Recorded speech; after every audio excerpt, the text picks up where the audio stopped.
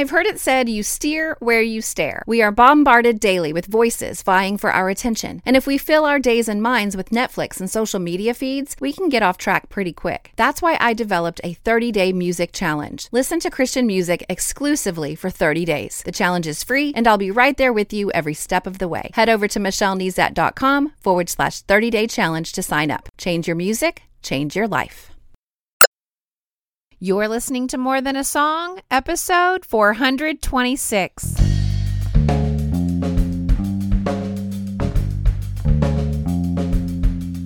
Hello, and welcome to this episode of More Than a Song. My name is Michelle Nezat, and this is the podcast dedicated to helping you discover the truth of Scripture hidden in today's popular Christian music. My goal is to teach you to connect portions of God's Word with the songs you're singing along with on the radio, to help you meditate on truths that will transform your way of thinking and ultimately your life. My oldest daughter is in college these days, and she attends an elite and very liberal school. And as a follower of Christ, she is painfully aware of just how narrow the path is that leads to life. On her campus, and I'm sure, as with campuses all over our nation and around the world, there is a semblance of wisdom, but there are torrents of anxiety and undercurrents of anger sweeping through the campus every day. We often talk, Emily and I do, about the living hope that we have in Christ, and it's not just a cliche that they need Jesus. You know, God and His truth brings comfort and identity and direction and boundaries. And just like Ellie Holcomb's song, I Will Carry You, reminds us, God will carry us. In fact, He already has. And I can't wait to dive into Scripture to take our eyes off of the torrents threatening to sweep us away and look deep into the eyes and arms of our loving Father. But first, let's listen. I will carry you through your darkest night when you're terrified. I will carry you when the waters rise, when your hope runs dry. I will carry you. I was delighted to read an article where Ellie pointed to Isaiah 46 as her inspiration, because that's where I was headed this week. And her inspiration verse will go ahead and be our focus verse as well. Isaiah 46:4 says, "Even to your old age, I am He, and to gray hairs, I will carry you. I have made, and I will bear, and I will carry, and I will save." And this is God's word to us. This is God speaking to His people. And it's comforting, isn't it?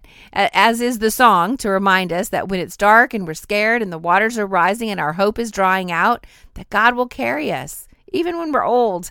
And the verse right before it talks about the womb. It says, it's kind of like this idea from womb to tomb, God is going to carry us. Just listen. It says, "Listen to me, O house of Jacob, all the remnant of the house of Israel, who have been born by me from before your birth." B-O-R-N-E, born by me from before your birth, carried from the womb. "Even to your old age I am He, and to gray hairs I will carry you. I have made, and I will bear, I will carry, and will save." Now, I want to take the bites of slowing down, making a list, and meditating for a moment. Now, BITE, B-I-T-E, is an acronym for Bible Interaction Tool Exercise. And as you can see, these exercises are simple. Slow down, make a list, and meditate are the three we're going to start out with. And if you follow them, your time in God's Word will be transformed, and then so will you. Not by the bites, but by the Word of God. Now, I'm eager to jump into context. That's my favorite bite of all time, and we will. But for right now, I want to slow down. My tendency is to amass knowledge and words, but slowing down will lead to greater observation and understanding. And understanding, not mere knowledge, that's where it's at. Understanding is where we want to get to. So by slowing down and focusing on these two verses, we can really begin to understand God better. And when we understand Him better, we'll better be able to understand ourselves and our circumstances in light of Him, in light rather than the darkness of our own minds. He's going to shed light on the situation because He is light. So making a list is one of the best ways I know how to slow down and interact with the text in a new way. We learn a lot about God in these 2 verses, so let's do that. Let's make a list. First, he has something to say that he wants us to listen to. Now, you may argue that this verse is for the Israelites. After all, God is specifically addressing the house of Jacob and all the remnant of the house of Israel. And you would be right. The first audience of these words were the Israelites in the day of Isaiah. But they describe how God relates to his chosen people. So as believers in Christ, we've been grafted into the family of God. Through Christ, even if we're Gentiles, we are his chosen people. So the remaining description of how God relates to his people applies to us as well. So is it to the Israelites? Yes. Is it to us? Yes. So after the call to listen, and I kind of picture having a chat with my kids, and when they're not looking at me, if it's really important, I'll ask them to listen carefully. And sometimes I'll even say, look at me. It's almost as if God's saying that. This is one of those times. He's saying here, look at me, listen carefully, take these things to heart. So it says we have been born by God before our birth. B-O-R-N-E, born. Not a word that we use very often in American English, at least. But when I follow the bite of completing a word study on this word, born, I see that it means to carry a load. And so every time this word is used in scripture, it kind of implies a heavy burden. So just to recap, we are born by God. It's another word for carry. We are carried by God from before birth. As a side note, there's a lot of discussion in the world today as to when life begins. According to this verse, in the heart of God, it begins before birth. All right, so what's next on our list? We are carried from the womb. Now, when I do a word study on this different word for carry, it means to carry, of course, or to lift. And just as a clarification from the previous verse, life starts at conception. So from the very womb, God carries us. We don't come into existence at birth. All right, so back to the word studies for carry. So again, we've got this word that was translated born. I'm reading out of the English Standard Version, and a different word that is used is translated as carry. You might ask how I'm doing these word studies. So here's what I do. I go to BibleHub.com. I choose the verse I'm studying. I click on interlinear, and it's usually on my desktop, it's INT, and see the verse written in Hebrew with the Strong's Concordance number above the word. Now, I can click on the Strong's number, and it will bring me to the Hebrew definition, and it will also show me where else in Scripture this word is used. I wish you could understand how amazing this is, because when I was in Bible college, we went to the library and we looked it up in the Strong's Concordance in one of the volumes, and it was on paper, and there was no clicking, and there was no instantaneous, here's everywhere it was used. So anyway, that's my own burden to bear. But I want to give you some caution here. Because obviously you're not trained in studying the Hebrew and the Greek, and I do not have a great grasp on the verbs and the participles and the present, future tense, past tense, all these different things like that. So here's a word of caution. Sometimes a word can mean very different things. So it's one word, one Hebrew word, but it can mean different things. Much like the English word for trunk could be talking about an elephant's trunk, or a compartment in a car, a place, where you can put luggage. So if you're going to explore in word studies, even using BibleHub.com and clicking like I explained, be sure you look for the verse where you are currently studying to make sure you're matching it to the right definition. So that's just one word of caution. As far as for these 2 words for carry that we're talking about today, they're pretty straightforward. I mean, that's what they mean. It means to carry. I'll highlight something in a minute as to why God may have chosen 2 different words for carry. Why did he speak 2 different Hebrew words? And we're going to get into that in a minute. Now, the next phrase, is even to your old age, I am he. And basically what God is saying here is that my role will not change just because you get older. I'm going to carry you from the womb to the tomb. Okay, and the next phrase is to gray hairs I will carry you. Much like before, he's saying the same thing in a different way. And not only is it poetic, it's a poetic way to express an amazing truth, but it's like putting an exclamation point on the end of the phrase. You know, anytime that God repeats himself, it's important. So to say it again in a new way is poetic, and it emphasizes its importance. Now, there's one more I have statement and 3 more I will statements that we're going to add to our list. I have made, I will bear, I will carry, I will save. That's what he says. I have made, I will bear, I will carry, I will save. So I have made, it's the same word. Made was the same word that was used in the Genesis creation account. He's pointing to himself as creator. I will bear, same verb root as before when it meant to lift. Okay, so again, I will bear is just another way of saying carry or to lift. I will carry, again, highlighting the fact that it's a heavy load. I will save, another way to say to deliver, provide a way of escape or rescue. We belong to our Creator. He made us and will not abandon us. In fact, he will lift and carry us, delivering us. But delivering us from what? Well, mostly from ourselves and the heavy load of sin that so easily besets us. So take all of these observations and meditate on them. Take everything that you've written down in your list and think about it. We've slowed down. We've made a list of all that God is and does for us just in 2 verses.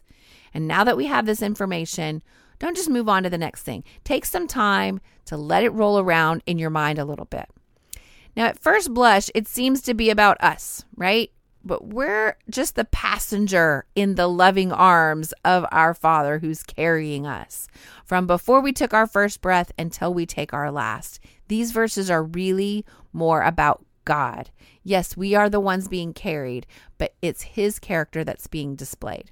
He bears, he carries, he created, he saves.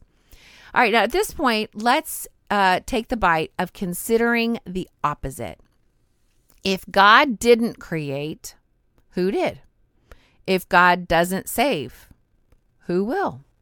If God doesn't bear us up and carry us, who does? If you zoom out a bit in the text, you will see exactly what these verses were in response to, because we began, I don't know if you remember, in verse 3. So God was taking the bite of considering the opposite too. Let's back up to verse 1. And 1 and 2, it says this: Bel bows down, Nebo stoops. Their idols are on beasts and livestock. These things you carry are borne as burdens on weary beasts.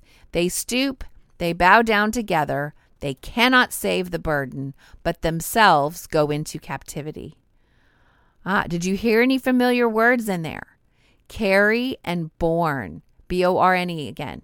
This is one of the reasons why I like to study in a word-for-word translation, because when you read this in the New Living or the NIV, it's not going to pick up on the same word. So who's carrying who in verses 1 and 2? The people are carrying the gods. What a stark contrast, right? God himself is using the bite of compare and contrast. They stoop, they bow down, these idols, these gods. But what does God do? He lifts up. So you see a very strong contrast between verses 1 and 2 and verses 3 and 4. The people are carrying the gods.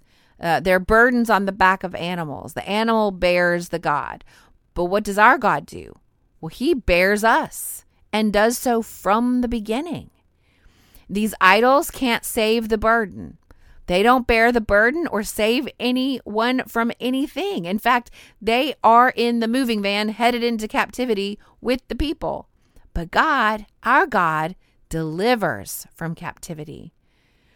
For historical context, Bel and Nebo, these are foreign gods. Bel was the sky god of the Babylonians and the Assyrians, and Nebo was the Babylonian god of scribes and wisdom. So you've got this God of the heavens and God of wisdom. This is fascinating to me and is made even more fascinating when we take in even more of the context. So when I chose Isaiah 46:4 as the theme verse, I didn't feel like I had time to read and study all of Isaiah in a week.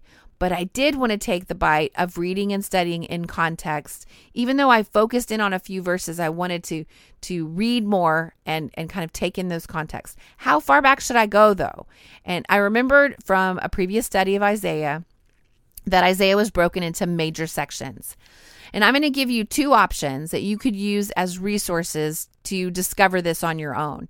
The first is free and online. There are outlines of the books of the Bible on blueletterbible.org. And according to the J. Vernon McGee outline, he divides Isaiah into 3 sections. And the section that included chapter 46 backed up to chapter 40. So I was like, okay, let me back up to chapter 40 and read forward. But I also pulled down my How to Read the Bible book by book, which is a resource I've talked about several times. It's one of my favorites, for an overview of the book and tips on how to read it. And according to the authors, Fee and Stewart, Isaiah is broken into 2 basic parts, chapters 1 through 39 and 40 through 66. Either way, I was backing up to chapter 40 to read from there through chapter 46 to capture the context. And by doing that, I backed up to like a natural section break in Isaiah. And if you backed up a little bit further than that, you would really see it yourself. Okay, so back to Bella and Nebo. Well, I read chapters 40 through 46. Then I focused in on verses 1 through 4 of chapter 46. Once I studied and meditated there for a while, I went back to read chapters 40 through 46 again, and then this is what I discovered. In a section entitled The Greatness of Our God, I read this, verse 12. Who has measured the waters in the hollow of his hand, and marked off the heavens with a span, enclosed the dust of the earth in a measure, and weighed the mountains in scales and the hills in a balance? Who has measured the Spirit of the Lord? Or what man shows him his counsel? Whom did he consult, and who made him understand? Who taught him the path of justice, and taught him knowledge, and showed him the way of understanding? Okay, did you see it? Not only does our God carry us and has no need to be carried by these so-called gods that are all stooped over and bowed low and carried on the backs of animals, these so-called gods of the sky and of wisdom, they don't compare to our God. Our God is the God of the sky. He's the one who marked off the heavens with a span. Our God is the God of wisdom. There is none who can teach him or show him the way. He is the way. And then verse 18 of chapter 40 asks a rhetorical question.